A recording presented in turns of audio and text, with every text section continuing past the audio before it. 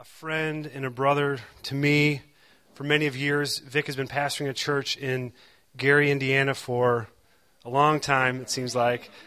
And he shares a perspective of the love of God that we need to hear. Vic has seen a lot of things in his life and has experienced a lot of different things, and it's good for us to be able to sit here and receive from him.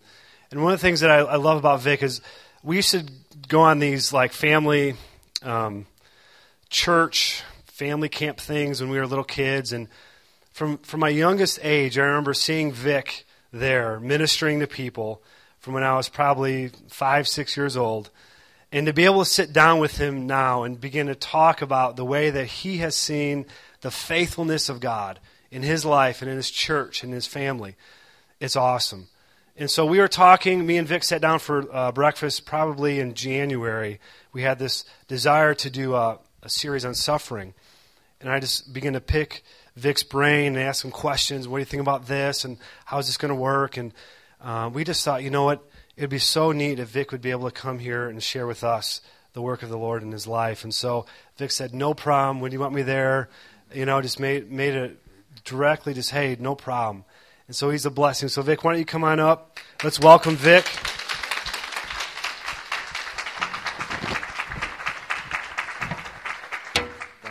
Thank you so much. Morning, church. You guys are in good voice this morning. I love the worship. Love the sense of abandonment that comes upon you. It must be something that has to do with young people. Some of us old people, we have a little bit more. We're a little bit more inhibited, I guess. And therefore, we just tend to just kind of lay back. But let me tell you, burn it up. Try to burn up your zeal and your passion for God. God always replenishes zeal. Yes. It begins in Him. It says of Jesus, the zeal for my Father's house consumed me. And so I think, don't let anybody tell you, just cool it a little bit. You know, when you get older, you'll understand. Well, I don't know what they have grown to understand, but I've only grown to understand that God is more faithful, even as I age, than when I was young. I wish I'd have known when I was young His faithfulness today. Now, I have a little problem with these sort of earbobs. I don't know if I got a strange type of ear or what. Well, you laugh. I just recently had prostate operation surgery and things like that, and they were going to do the robotic piece thing. They were going to use a robot. They got a robot now that they can do. But they got me in, and they started to do the process with the robot, and my anatomy was such that it wouldn't fit the robot. And so after about 2 hours of trying that, they had to take me in and bring out the old big knife and do the deep dive to get it all out. When they got it out, and so sometimes our anatomies do differ. But you know what? Our God doesn't.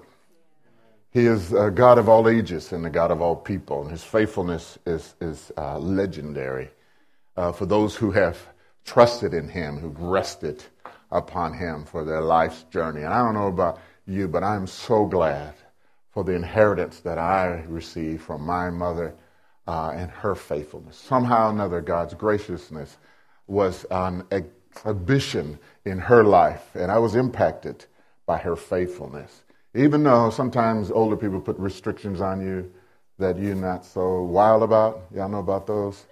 There was a wisdom, there was a sense of caring that she brought. Was that for me? Oh, no. I was just kidding. Maybe you better hold it, because I was just going to put it down. I'll do that.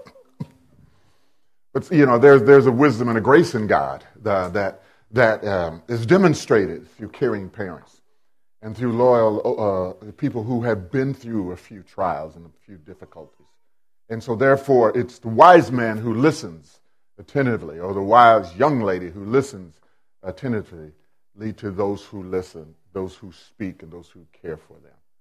And so I find it a great joy to relate with people who are younger than myself, and that's probably most everybody in the room this morning. But God is good. Let me share with you my wife. Faith, would you stand up?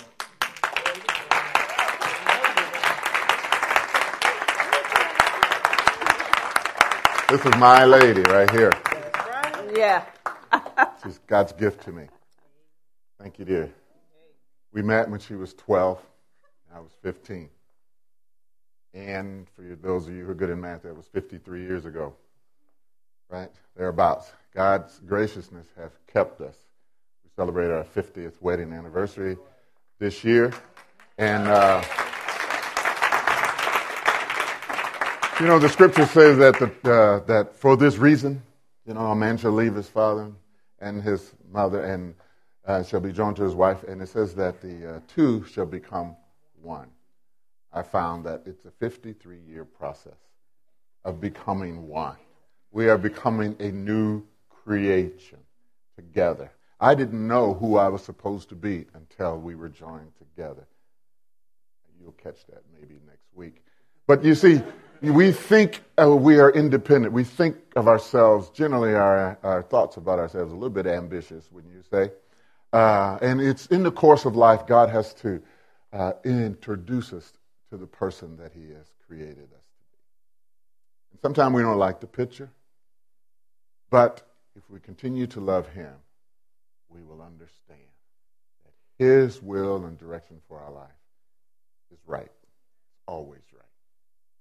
I'll show you a little bit. There's a passage in Scripture, and we'll get to that, but I've written down a few things. I said, while we may think that we know what is best for us in life, and while we may assess things according to what we see around us, we try to determine how we should pursue our lives. Everybody do that. If I asked you what you want to do in life, you would probably have a ready answer, even though 20 minutes from now it might change. But we readily offer up something. We always come away, I believe, with the wrong conclusions, and we make erroneous decisions because we fail to commit ourselves to him. Scripture says, and it says, it's not given unto man to direct his own steps. However, we readily enter in, don't we, to making our own decisions. And people can tell us, well, look, you should really wait on this. You should really pray. You should really seek. I know what I want to do. I don't need anybody to tell me. Correct? Y'all getting silent on me. Now, you see, I go to a church where we dialogue in our preaching. It's not, I don't lecture you and you sit there, but it's a sort of interaction. It's either yes, you're right about that, or just shut up, Pastor, because you're going into areas you shouldn't be into. All right? So we're just a little dialogue here. So you can respond back. Okay, interactive. I think we're in an interactive generation, right? We got to be. I'm using an iPad up here. I didn't even know what that stuff was for years. But, I've been nudged into the technology generation. And, it's all right. It's all right. It affords you a ability. My spelling used to be atrocious. But thank God for spell check. Some of the little things of life that come in that help us along the way. So Jesus, even in his humanness, remember in the garden he prayed, Father, not my will be done, but your will be done. He bowed to a superior purpose, right? A superior plan. And he's the example for us. In another place, he says, I've only come to do your will, oh God. Remember that? So are you there yet? See, God is bringing us to that place. Most of us are not there. We know what we want to do, and God, we hope that you can bless what we want to do, because we really want to do it. Right? But God is, he's patient and he's understanding. But let me tell you this, he is relentless when it comes to his purpose for each one of us. We are each unique. God has created us unique within ourselves. But that uniqueness that he's given in us is vital and sometimes pivotal to his plan for his creation. No one of us is expendable, but in a sense, every one of us is expendable if we don't yield to his purpose. Y'all understand what I'm talking about? All right, got a few more heads nodding. As soon as I get that guy in that red plaid jacket to nod, I know I will be on it. Paul says this in Philippians 2. He says, let this mind be in you, which was in Christ Jesus. And so he had this, there was a mind in Christ Jesus, and his intent was not to do his own will. He said, I came to do your will, O Lord, my Father. There, with us, there is a process, isn't it, that takes us to that place where we surrender our will to his. I was blessed by the song this morning and the singing. Adam and the musicians. I don't know, did they disappear or did they come around here? Oh, okay. They got another meeting to go to? No, but you know, the whole aspect of the heavens trembling. Did you catch that? You know, what's on the heavens trembling. And the kings and the kingdoms of this world, what? Bowing before him. It's the sovereign position of a holy God who himself is outside of creation, who orders everything with a transcendent power and ordering into our lives, that nothing that he's brought into our lives is irrelevant to his purpose for us. Can we get there? You see, I think this is what will bring us to a place where we'll stand in these days.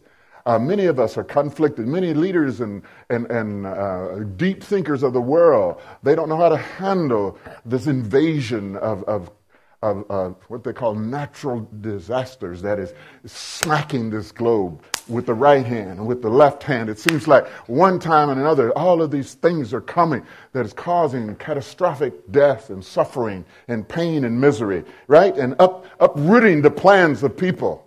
Right? There's things in God that will uproot your plans and will get your attention, bring you back to a place where you'll submit to him. That's the work of God. He's not, we don't rebuke the devil every time something negative happens. Sometimes those very things are what will put you in the place where God wants you to be, in the right frame of mind, to bring you down off of your throne and to cause you to quiet yourself before him. So, oh God, would you show me what I don't know? Would you just take me by the hand? Now, let me just say this. God is in love with you. But more importantly, God is in love with his plan for his creation. You read the book of Genesis, you start there. All of what evolved out of the mouth of God was already in the heart of God before he spoke it. Even the divine order and the creation of man, to reproduce in my image. God was after something then, he's after something now. He explained what he wanted. He wanted the earth to be filled with reproductions of himself. And so sin came in and we are left with something that is less than representative of the Most High God. Wouldn't you all agree? Yeah. All right. And so what's God going to do? Throw in the towel and walk away and create another? No. God said, I will have the desires of my heart. That's what he said. And so when the disciples asked him, how do you pray? He said, this is how you pray. You pray that God's kingdom come on earth as it is in heaven and his will is done in earth. How many of you believe that God will answer that prayer? Yes, he will. Do you know that when his kingdom comes, something else got to go? Some of us live in a big house. We downsize. We got to get rid of some stuff. I mean, those things were good at one point. But now, some of you have been to college, all that junk, all that stuff you gathered while you were in your dorm rooms, right?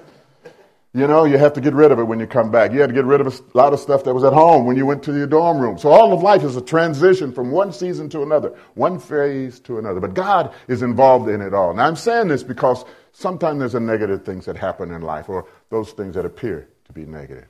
And so we need to have the right mindset as we serve God and as we walk with him. And now as Philippians say, let this mind be in you, which is in Christ Jesus. Let me suggest to you that this mind doesn't just come to us, but God will arrange the circumstances of life to develop that mind in us. That's what he does, if we will allow him to do so.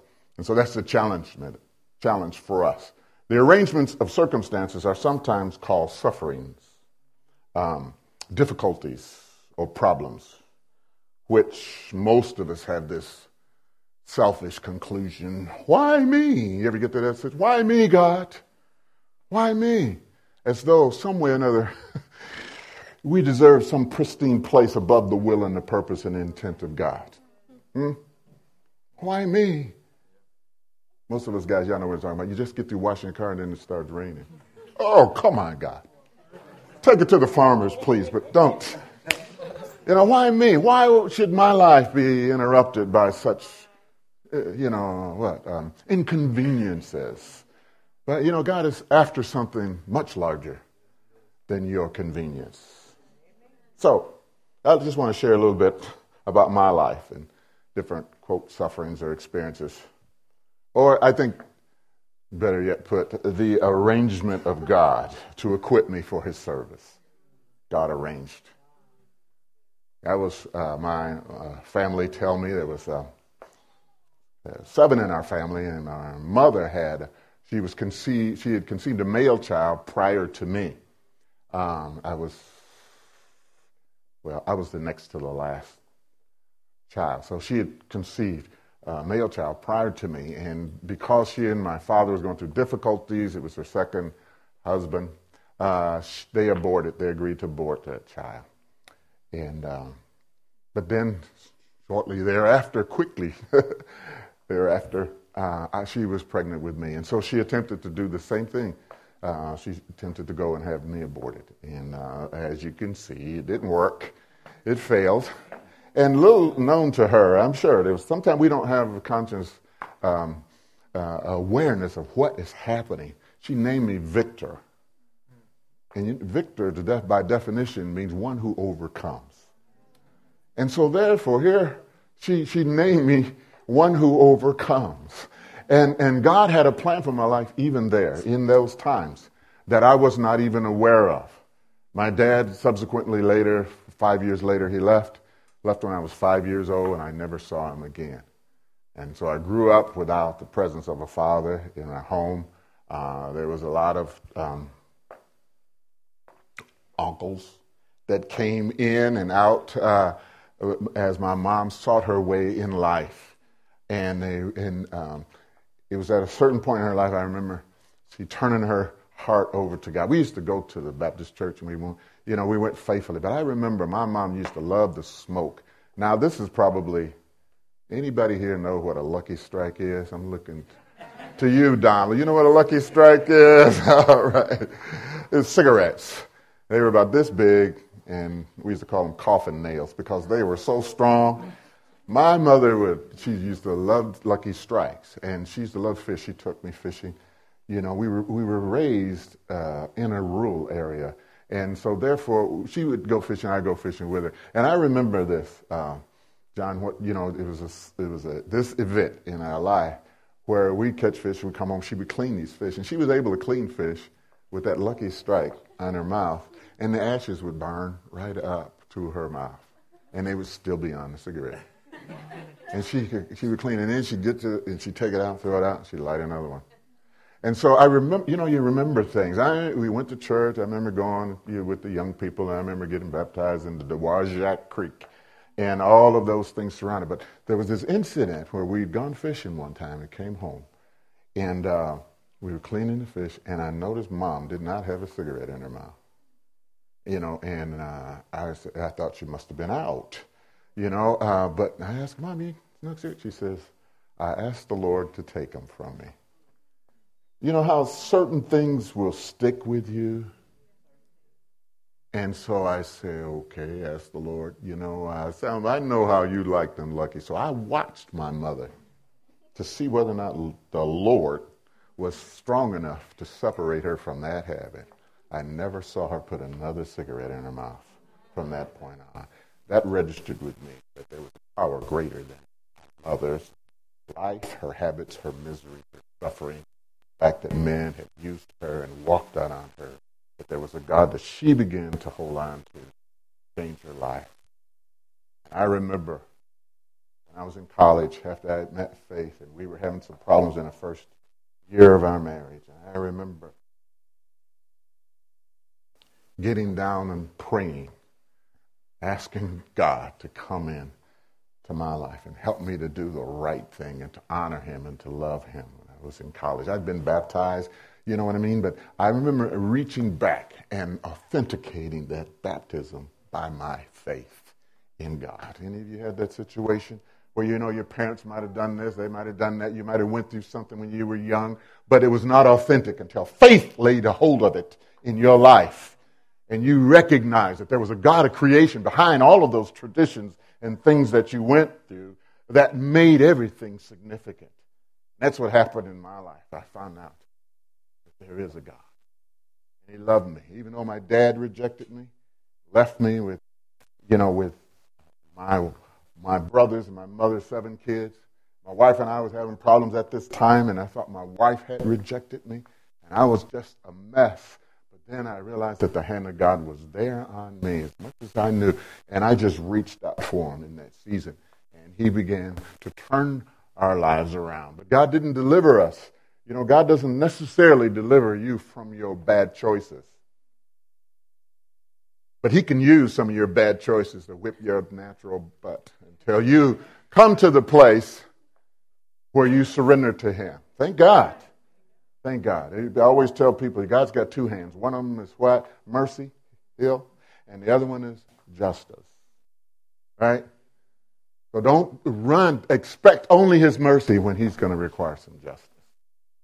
You know, and they're both for us. It's the foundation of God's throne. There's two things on there. You know, and so we need to realize that he rules from that throne. And he's always operating in our life. And so therefore I was raised in this rural community, it's a black community, and for most part I didn't know I was a nigger. You know what I mean? I had to be schooled to the fact that I was a nigger. That was a term that they used then. We say black now, and that's acceptable. I don't know how that ever happened, but there it is. But you know, and so some of the, but here's the underlying thing was there was an acceptance amongst peers, my peers. There's an acceptance there that it didn't discriminate. You know what I mean? Amongst ourselves, there was just an acceptance. But on another level, there was this difference. And so I had to learn how to deal with that, and how to handle that, and how to channel, you know, identify who I am and who I am becoming, and accept myself and love myself. You see, because my mother didn't want me when she was pregnant, my dad went off and left me. And now, you know, I mean, all of these historical things are bamming on you. And so in the midst of all of the things that we go through in life, God is there trying to instruct us more excellently. You know that? More excellent. You know, something happened, what was it? I guess it was probably about 2008 or so. When the bottom fell out, y'all remember when the bottom fell out of everybody's IRAs? You remember that? See the hands of those who took a big hit? Yeah, you look at mostly the older folks, we're the ones that took the big hit and that thing. But you know what? God was giving people a wake-up call. Even believers who come to the place we trust in our riches. I think that was in the line of the song, where we trust in our riches, or we trust in our wealth. But God will shake that. He's going to shake everything, Scripture says, that can be shaken, so that only those things which cannot be shaken will remain unshaken. And this is what God is doing. He's always bringing us closer to him. Right? Always bringing us closer. So you're my son? This is what I always told my boys when they were coming up. My wife and I, we had 3 boys and one daughter. And, you know, sometimes those guys, we kind of, you know, especially when you're young, you kind of act up. They kind of bristle a little bit. And they kind of, you know, your mom will tell them to do something. Oh, mama. And, man, I used to do this. I said, whoop, wait a minute. You don't talk to my wife like that, son. No, she was my wife before she was your mama. And there's one thing you need to get straight. Davises don't treat their women like that. See, he didn't know who he was. They didn't know. And so if you don't know who you are, you become like the people around you. And so they were becoming like the culture of young men around them, sort of brash, sort of rash, and all those sorts of things. And we have to set them straight. And this is what God does to us. Come on. He said, you're my child. You can't act like the Joneses' child down the street, whether you're male or female. Some of you young ladies, y'all want to run ahead of your sexuality, run ahead of what is morally right and sound. You want to experience everything everybody else is experiencing. God said, my children don't do that. They don't do it. And I'll keep you through these times if you trust me. If you trust me. And so he's God enough to do that. Yes, he is. And so anyway, God took us through those things. We had our children, and then we had a night that about 14, 15 years ago, our sons, my oldest son, married, 3 kids. Second oldest son, married, had 2 kids. He just came back from Desert Storm, and they were getting established in a house right behind us, across the alley. I remember having lunch with them that day. I was coming home and I went past a little restaurant on the way, and I saw their cars there because they were moving stuff into the new home that my youngest son was going to be, younger of the two, was going to be moving into. And so I stopped and at the little restaurant, went in, and I went in there, and Michael, my oldest son, had one of his sons there with him having lunch. And then Scott, the one under him, he had his son there having lunch. And it was a picture. You ever just take a picture in your mind? And I remember sitting down there with him, and I just had lunch with him, and we talked. And I remember the waitress coming over and saying, Mr. Davis, you must be so proud to have your sons here, having lunch. I said, I certainly am a blessed man. And little did I know that very night that they were both going to be killed in an automobile accident as they were following their youngest brother home from work. And for my wife and myself, it was a situation that it was like the lights went out. You ever have a power failure at home sometime? If you live in this area, I know you know what I'm talking about. You're doing whatever you're doing and click, click, right? It's always inconvenient. And that's what happened. It was like the lights went out. I didn't know how to handle that. I didn't know how to sort it through my own mind. I had dreams for these guys. There was prophetic words over their lives and our lives together that I hadn't seen what I thought was the fulfillment of these things. And so it was the most difficult time for me in our life experience. It would not have been what I had chosen. Now I remember Mike Stevens coming over, and he, with all the other brothers, Brent Jones, everybody that was there. There's tremendous support. It was too much for my wife and I to handle. But we thank God for the community of faith that took a bite out of more grief they took. They left us just enough for ourselves. And I remember Mike Stevens coming over. I remember him telling me, he said, Vic, somehow or another, he said, you're going to have to release your dreams for these boys to God. If you don't, it will destroy you. And it was so appropriate because I remember when we had heard about it, we went to they told us that they had an accident before we knew, and we went to the hospital, and they told us there, well, they're not here. They said, go to the sheriff's department.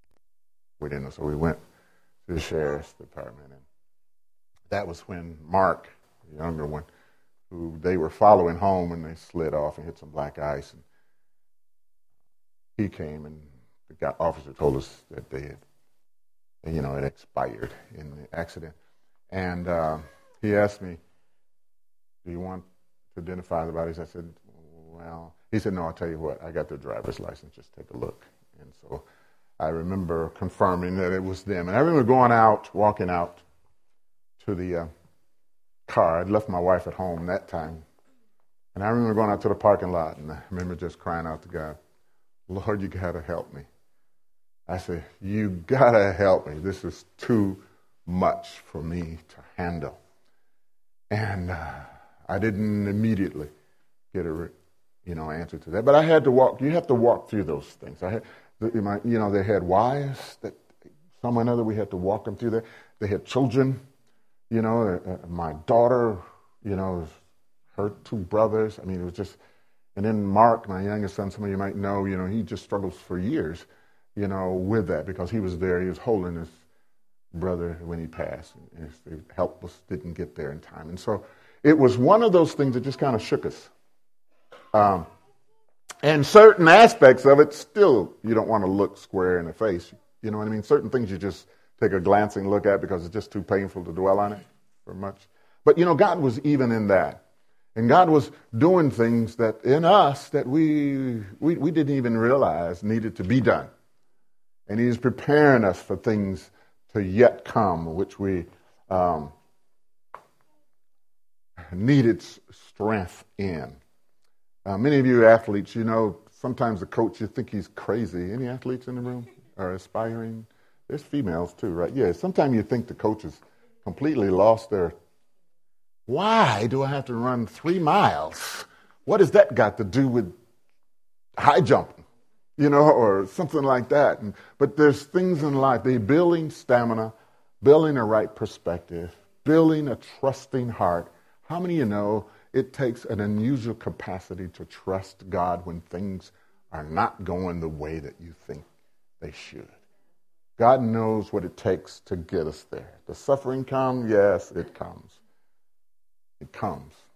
I remember also recently, well, not too recently, about 7 or 8 years ago, my wife woke up with a pain, along her face and back and stuff, and never realized at that point, that she wound up going to the hospital, and they had to fly her over to University of Chicago. She had an aortic aneurysm where the valve was leaking, aorta was leaking blood into her chest cavity. And I remember the doctor and the surgeons there telling me, Mr. Davis, I don't think she's going to make it too. And 2 or 3 times, and when they finally did get her out one time, after the operation and a couple of crises along the way, they got her out. She came home. She was home for a week and developed a staph infection, and they had to take her back, open up her chest, scrape all of the disease, the bacteria, whatever, the infection out, pump her full of fluids. So somehow you have to go on, right? And you realize, isn't it? It's this. When God takes the steering wheel out of your hands. I think driving probably is a good analogy for us. All of us, we want to drive, don't we? We want to have our own car, right, young ladies? You want to be able to have your own car, get in that car when you want to turn it, right? We want to drive. That's the way it is in life. We want to drive. But God has a way of taking the steering wheel out of our hands. And so you can be a passenger, but I drive. In life, I drive. And parents do that? No, you sit there until you learn the fundamentals, right, of driving. And then I'll trust you a little bit, and they'll give you a license. But in the full analysis, it's not you that's in charge. It's God that's in charge. And that's the way it is in life, through the difficulties, through the pains, through the things that you don't bargain for. And I remember when she came home, she was there for 7 days. They had to literally stop her heart. They had to invert her and stop her heart from beating as we were standing in the emergency room waiting one more time. And that was there in her heart. And you could hear it beat, beat, beat, beat, stop. Because it had got to a place where it was just racing, and it was going to blow out the stitches that had been put there from the previous surgery. And so they stopped it. And then they slowly brought her back up, and heart started again. And it's those sorts of times when you just have to say, Father, I'm not being too graphic to you, but life is graphic. Until we realize that God is in all of the details and all the circumstances of life, we think it's something other than what it is. And so life is for God's purpose, and we need to realize that. And so as a family and as a couple, we've gone through these things, and certainly they've challenged us in our understanding of God. They've helped to define God. God is not this, Christmas genie who gives us all the good things that we want in life and shields us from the hurtful and harmful things. His plans demand that we all go through. This is a scripture, Psalm 23? He says, you go through the valley of the shadow of death. We don't make a detour around it. We're all on the same journey. We're going to go through that valley. And some of us won't make it out the other end. But that does not affect his faithfulness in the matter. Because even if we don't, he is still faithful. See, because we live to his purpose and not our own. So with the young couples, I always tell my wife and I, we counsel thousands of couples. We always tell them, look, don't waste time being angry with one another. Y'all know how it is. You get your nose out of joint, something he didn't do or she said or he forgot, she did, and we go into this drama. Don't waste time. The enemy loves to have God's people on a detour. On the side of the road. Instead of going on with God, they're on the side of the road dealing with a, selfish concern rather than being passionate about the purposes of God. If we go on in God, it has a remarkable way of healing all of those little idiosyncrasies that used to be so important to us. Y'all with me? And so each one of us, God, he measures, doesn't he? God is like a tailor, right? He don't just put a big old floppy suit on you and say, go with it, bro. No, he'll get you up. Can I use you as a demonstration, please? She's so shy. Come here for a moment. But she's lovely. See? But God doesn't just take any old thing and just throw it all on them and just say, okay, go with it. But, he will measure your length. Yes, he'll measure your height. He'll measure your waist. He'll measure, and he'll fit that suit to you in such a way that when you walk, man, I don't care what's been impacting you, you're looking good on the inside. We have to have that picture of ourselves on the inside. On the inside. Thank you so much. What's your name? Peach. Paige. All right. Thank you. Peachy Paige. Because we do need to see ourselves as God sees us. I'm okay. You remember the old terminology I had some years ago, psychobabble, I'm okay, you're okay, that sort of thing. They were really trying to counterfeit the self-realization that God wants each one of us to have. I am okay, but you know what? I'm still under construction. God is still at work in me to help me to understand that he's on my side and I'm on his side, and his side is after something that is in the heart of God from the beginning. God is after something from the beginning of the earth, church. Y'all understand that? He's relentless about his bride, his church, and his kingdom. We only serve to reveal the kingdom of God, the rule of God. It's not about us, whether you're meeting here or you're meeting on Indianapolis Boulevard or you're meeting in some huge auditorium of 18,000 people. God says all of that's too small. If it's man-centered, it's missing the point. He says all about my kingdom. And whatever you go through to bring glory to me, we need to count it worth it, right? It's worth it. God will guide us and direct us. Now let me close. I think I'm at the end of my time. Philippians 1:27 through 30 speaks to this end. Here Paul was talking to the church of Philippi, and he says, whatever happens, I always like little phrases like that. They're just pregnant with possibility. Whatever happens, well, stuff's going to happen, right? And God knows it. And Paul knew it. And he says, Paige, some stuff going to happen. You didn't know you was going to be a visual aid this morning when you came to church. But he says, whatever happens, conduct yourself in a manner worthy of the gospel of Christ, he says. For it has been granted to you on behalf of Christ not only to believe, but to suffer for him. And we're all right with that believing part, aren't we? We have been called by God to believe on Christ. Hallelujah, preach it, brother. But it also says to suffer for him. I think what this is saying here, that our beliefs are not valid until we go through the different trials and difficulties of life. You understand? If you go through the difficulties believing and come out still believing, then you have valid faith. Your belief has been validated. Y'all know you ever go park someplace downtown, they give you a little card, you got to have it validated, right? Don't come back without the card validated because you're going to have to pay. All right? But this is the way it is. God says, hey, look, you have belief in me, great. Let's go forward in life. And as we go through the difficulties of life and you stand on your belief, God's have validated. Bam. But his validation is not complete because his all is a life's journey.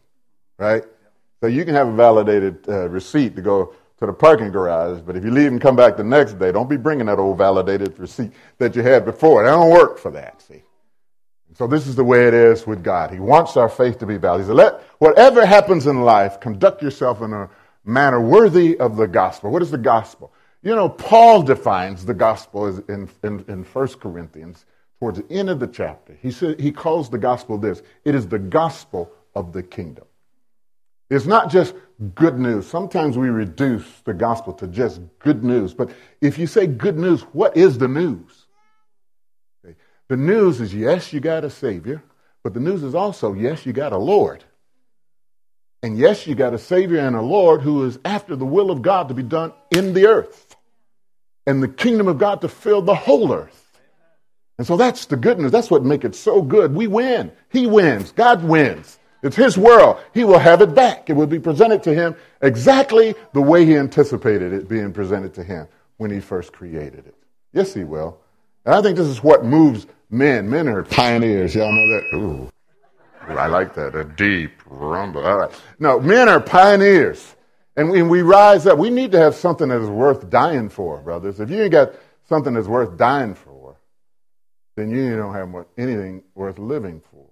Now, along the way, we get the bike that we think is worth dying for. We get the car that we think is worth dying. We get the body that we think is worth dying. You know, we do. Come on, y'all. Be honest with me. We go through we get the home, right? We get the everything.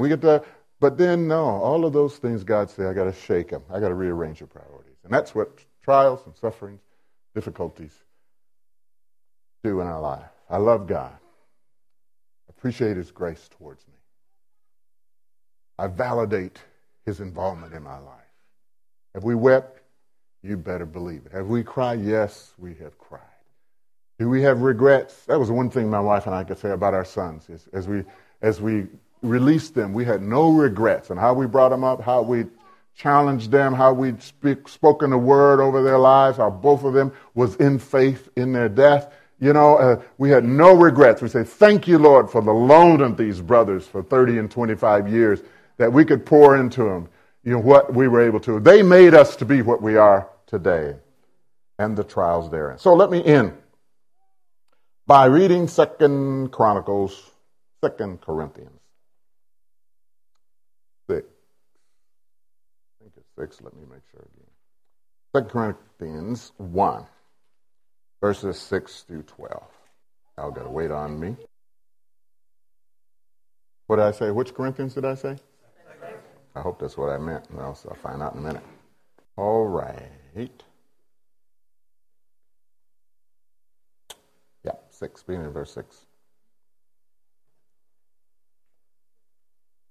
I think.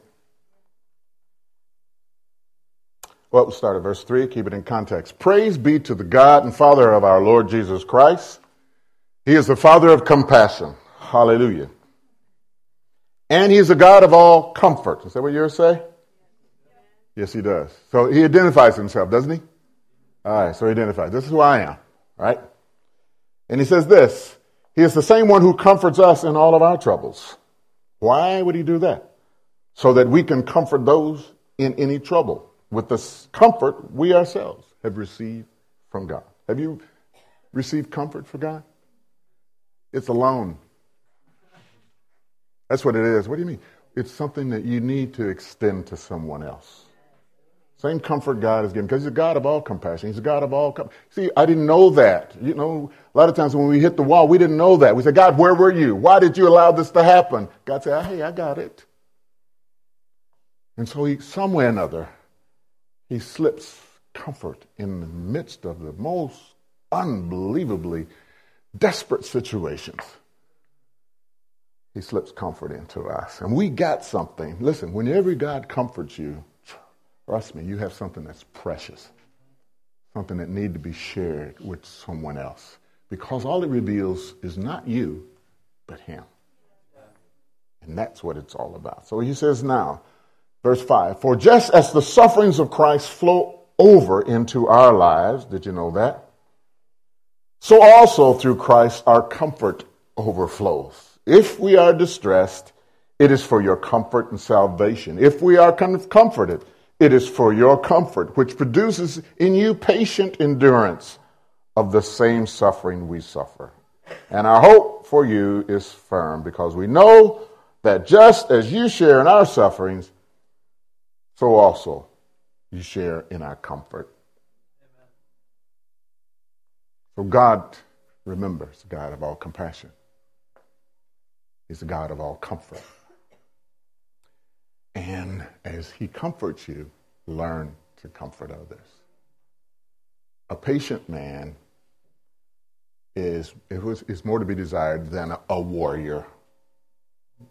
So this proverb say, a patient man will take the city before the warrior do. It's the man, you can't be patient if you're not resting, if you're not assured in God. And so it's those. That's why the scripture says it is the meek that shall inherit the earth. Well, how can you, because see, we know how the story ends, right? And so therefore we can encourage one another. Come on, brother.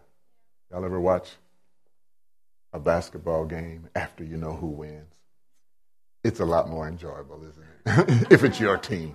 You don't even bother watching it again if your team lost. But that's the way it is with us in this life. God's comfort us. He assures us of his presence with us.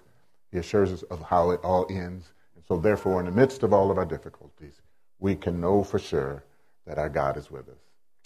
Amen. So thank you for bearing with me as I share with you. And I just want to encourage you in your own life to readily share with one another. You need one another. We need each other in the body. I think we're in a season that God said we need to awaken the love that we have one for another. There needs to be more of a flow between the members, I guess you would say, of our bodies, whether singular or plural. Okay, there need to be this life joint. So I appreciate the opportunity to come and share with you. I'll bring the love for all the people in the Spirit of God Fellowship who are going through the same things that you're going through, and they're believing in the victory of the Lamb. Amen. Thank you so much. God bless you.